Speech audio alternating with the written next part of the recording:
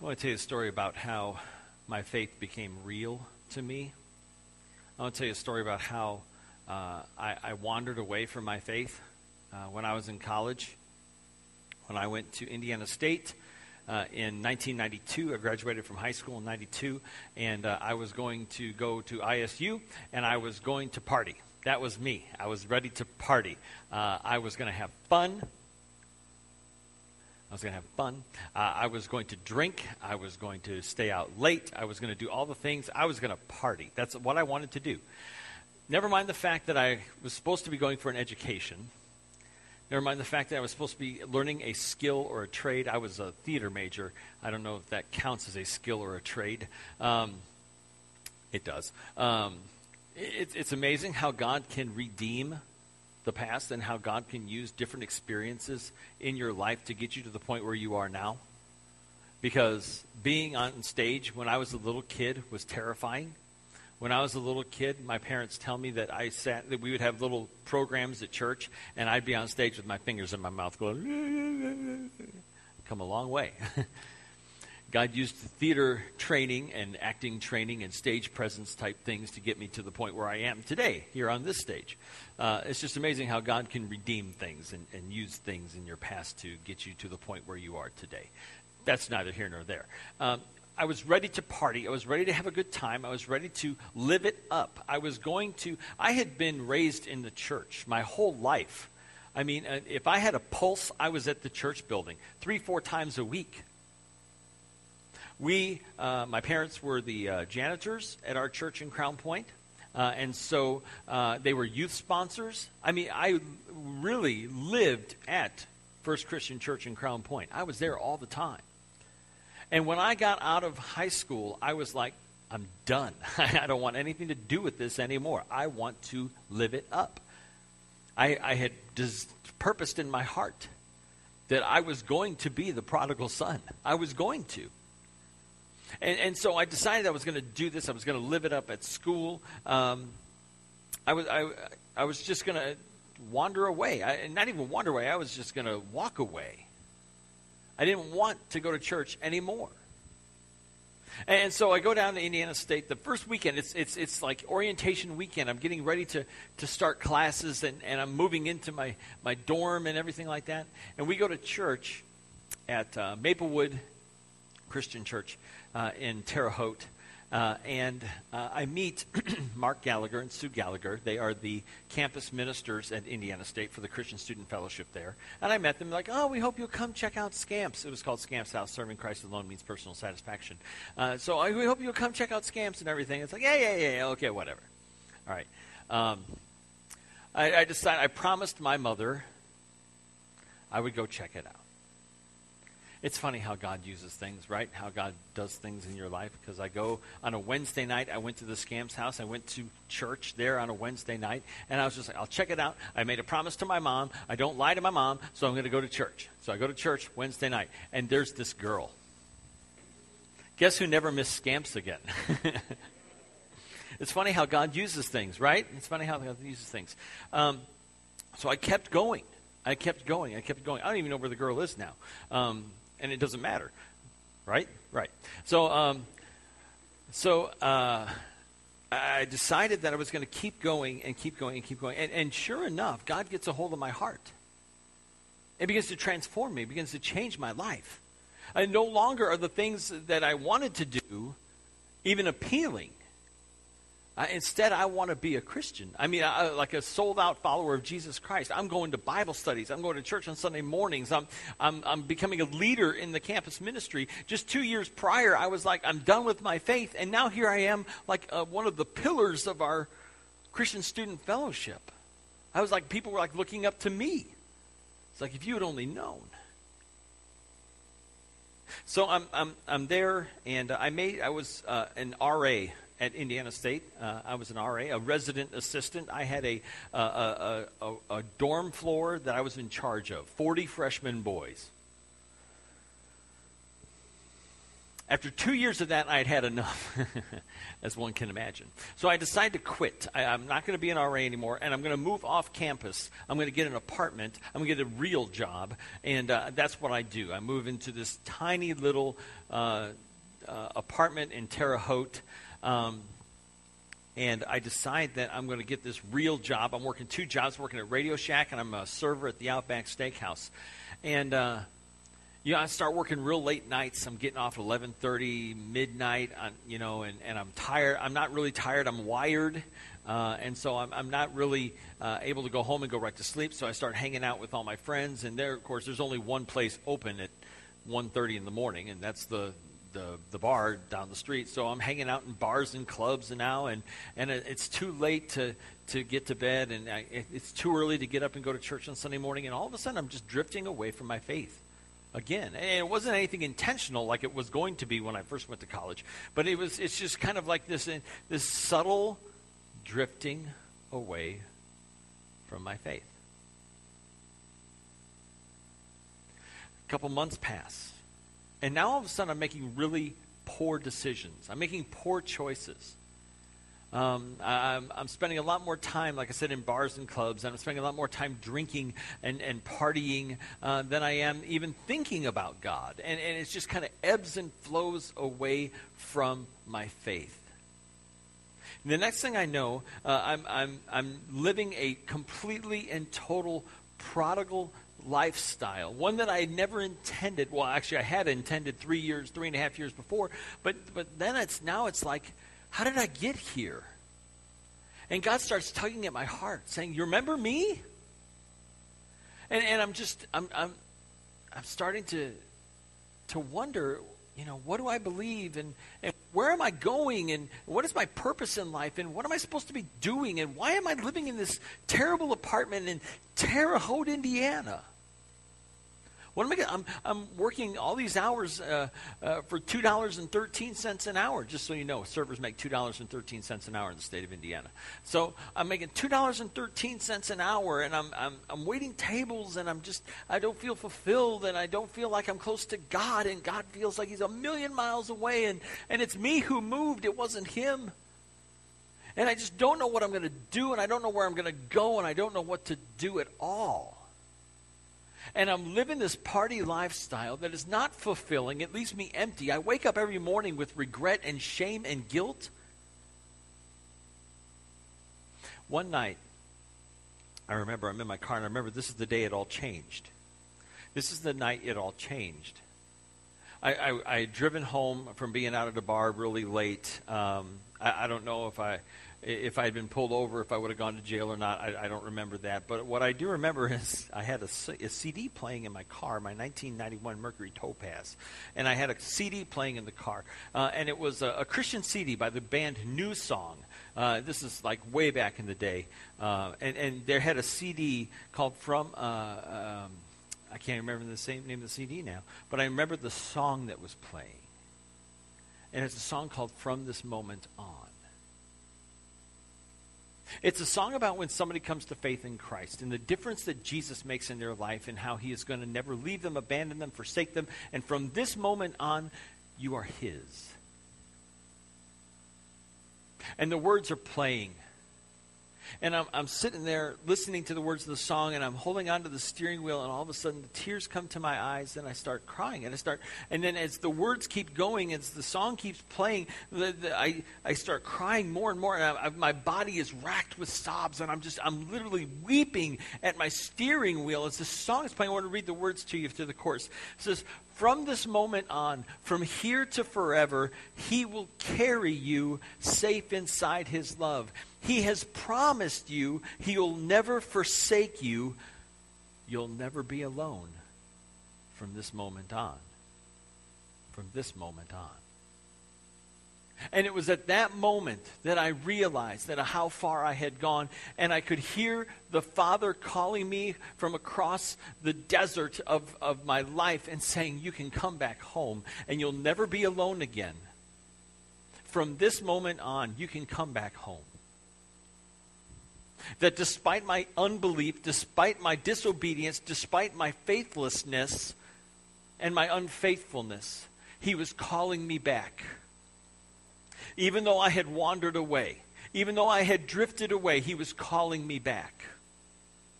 That in his faithfulness, he was calling the faithless one. He was bringing me back home. And tears of repentance filled my eyes, and like I said, sobs just racked my body.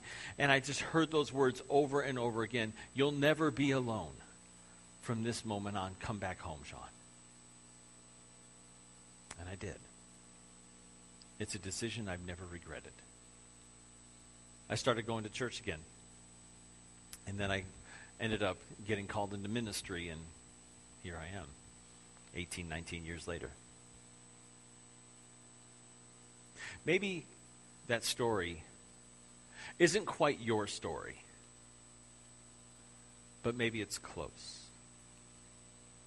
Maybe it's close to your own story. A story of disobedience, a story of disbelief, a story of unfaithfulness and faithlessness. That despite you, where you once were, you've wandered, you've drifted, you've fallen, you've strayed.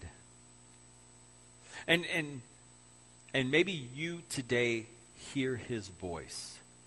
Maybe you hear him calling out to you, faithfully calling out your name. And maybe you're thinking, I don't deserve this. I don't deserve to come back home. I don't deserve to be forgiven because of what I've done. I was once there, and then I've wandered away, and now I've gone to where I want do what I want to do, to be where I want to be, and I just don't deserve to come back home. That because of my own faithlessness, I don't deserve to be with the one who's been so faithful to me. In the book of Hebrews, which we're studying on Sunday mornings for the summer, in chapter 3, we read about the faithfulness of Christ.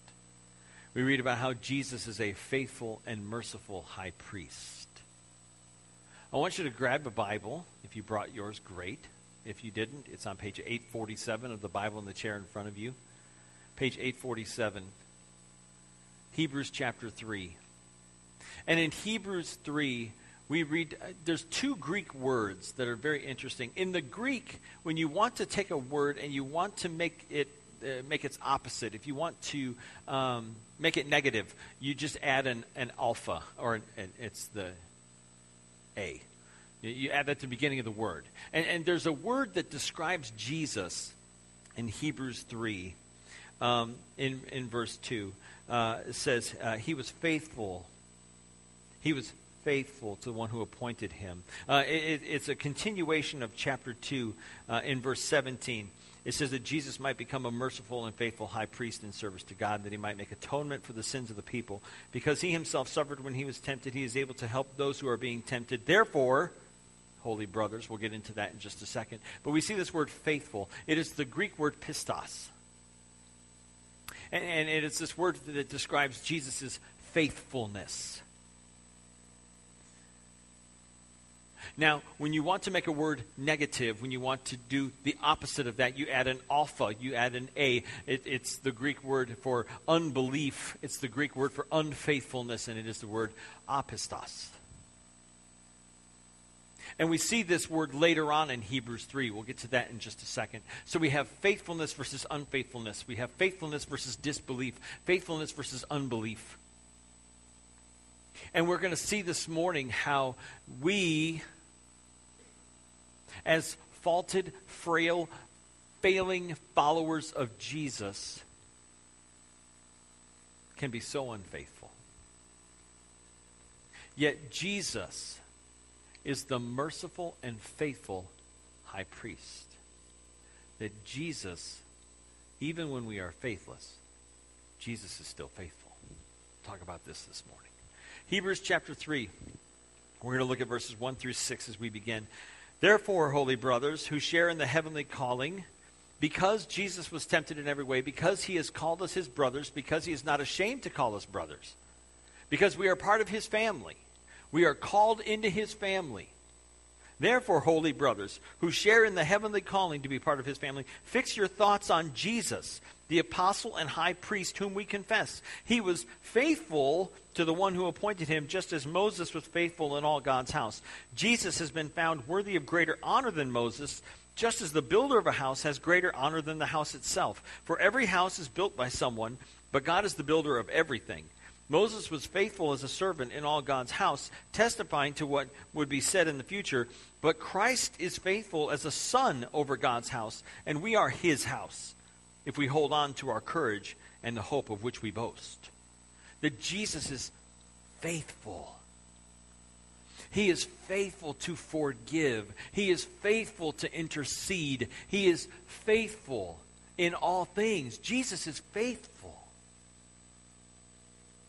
He compares Jesus to Moses and saying that Jesus is greater than Moses. That Moses was considered great. In fact, he was considered probably the greatest figure of the Old Testament because God gave his law to Moses to give to the people. And Moses, as the deliverer of the law, was considered perhaps the greatest servant of the Old Testament. And so what the author of Hebrews is saying is that Jesus is even greater than Moses. Because Jesus is the one through whom all things were created. Jesus is the one through whom all things were made. Jesus is greater than even the giver of the law, Moses. He is superior to Moses. This sermon series that we're going through is called Jesus is Greater. And we've seen how he's greater than the angels. He's greater than us. He's greater than Moses. Perhaps the greatest figure of the Old Testament. So Jesus is greater than Moses because Jesus is the one. Moses was a servant of God, the author of Hebrews says, but Jesus is the Son of God. And as we saw in chapter 2 last week, he is not ashamed to call us his brothers and sisters. Rather, he welcomes us into his family and makes us his brothers and sisters. Let's continue. Hebrews 3, starting verse 7. So as the Holy Spirit says, today if you hear his voice, this is quoting from Psalm 95. Today if you hear his voice, do not harden your hearts as you did in the rebellion during the time of testing in the desert, where your fathers tested and tried me, and for 40 years saw what I did. That is why I was angry with that generation, and I said, their hearts are always going astray, and they have not known my ways. So I have declared on oath in my anger, they shall never enter my rest. See to it, brothers, that none of you has a sinful, unbelieving heart that turns away from the living God, but encourage one another daily, as long as it is called today, so that none of you may be hardened by sin's deceitfulness. We have come to share in Christ if we hold firmly till the end the confidence we had at first.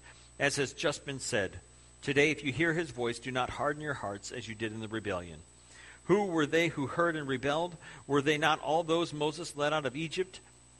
And with whom was he angry for 40 years? Was it not with those who sinned, whose bodies fell in the desert? And to whom did God swear that they would never enter his rest, if not to those who disobeyed? So we see that they were not able to enter because of their unbelief. That word, the opposite of faithfulness, that unbelief, that faithlessness, caused the children of Israel to not enter into the promised land.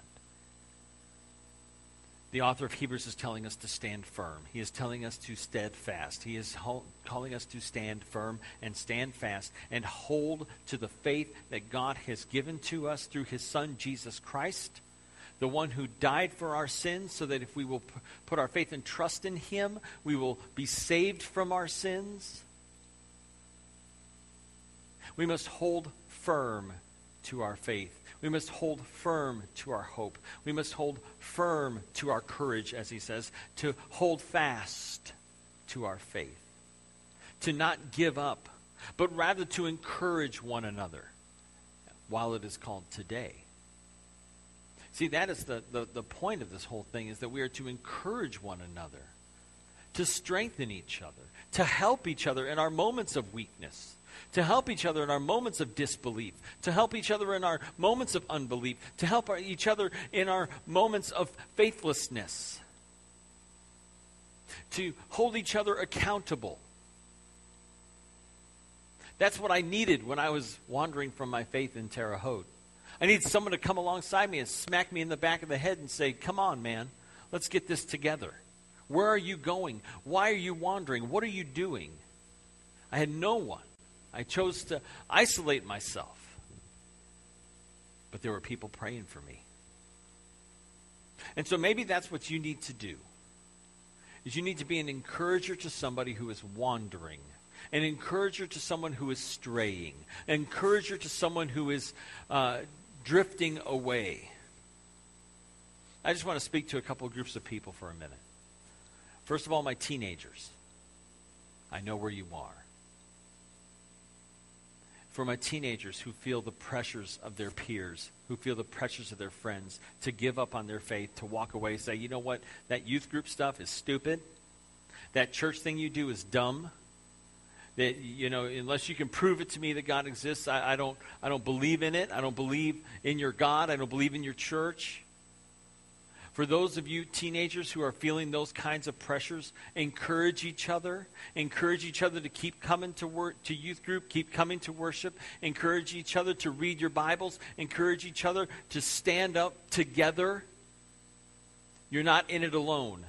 That's why we have things like youth group. That's why we have Fuel, so that you can stand together and to encourage one another. I want to talk to my young people, my young single friends who are wondering, what is God's plan for me? And I don't know that if I should just give up on this faith thing, or if I should give up on the hopes and dreams of having a relationship. I don't know if I should just give up on God altogether, because he doesn't seem to be hearing my prayers. He doesn't seem to be answering my prayers, and I feel so lonely. Don't give up. Don't give in to temptation, but rather stay faithful. Don't take a shortcut to a relationship. Stay faithful to Jesus. And we need to encourage, as a church, we need to encourage our single brothers and sisters to let them know that we're there for them, and we want to help them. We want to strengthen them. We want to help them not make those poor decisions that sometimes young single people make. They do. I did.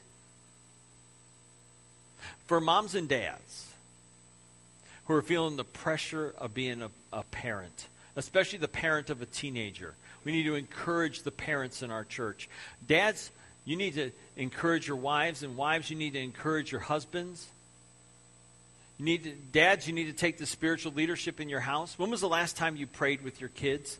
When was the last time you prayed for your kids? When was the last time you got the Bible out and said, hey, let's read a little passage of Scripture. Let's talk about what this means. There's a great email I get every day from a website called allprodad.com, allprodad.com.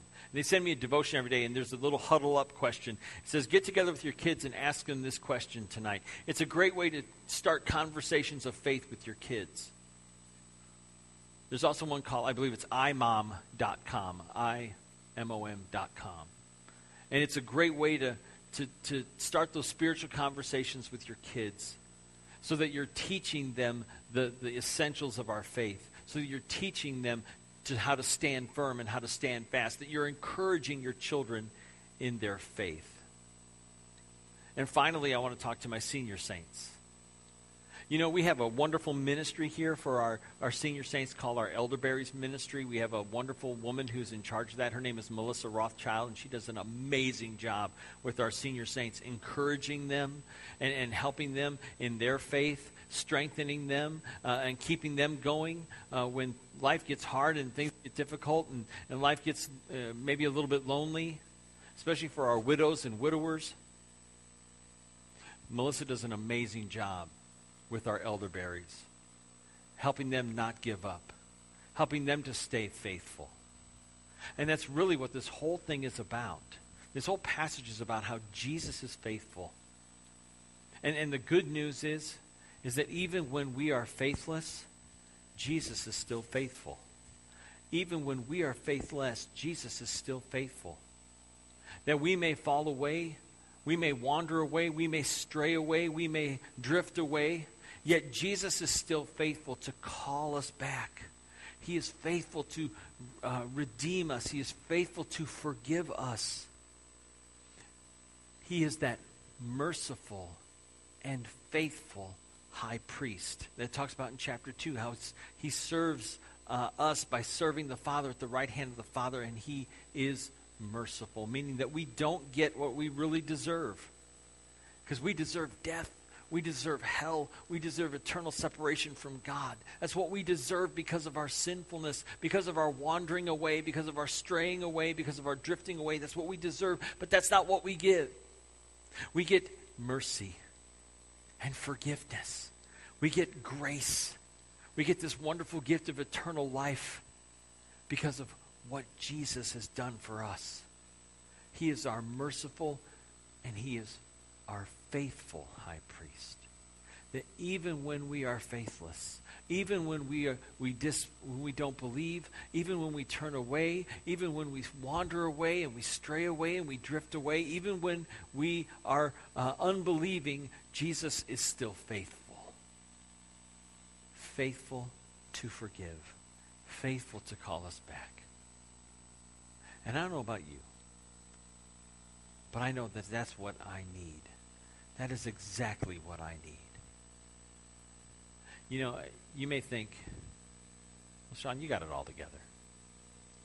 You may look up at this stage every week and go, man, I wish I had it together like Sean. We have more in common than you could possibly imagine. Because there are people in this room that I look at and go, man, I wish I had it together like him. I wish I had it together like her. I know my own weaknesses. I know my own faults. I know my own faithlessness. And there are days, my friends, when I am faithless. When I am unfaithful to my God.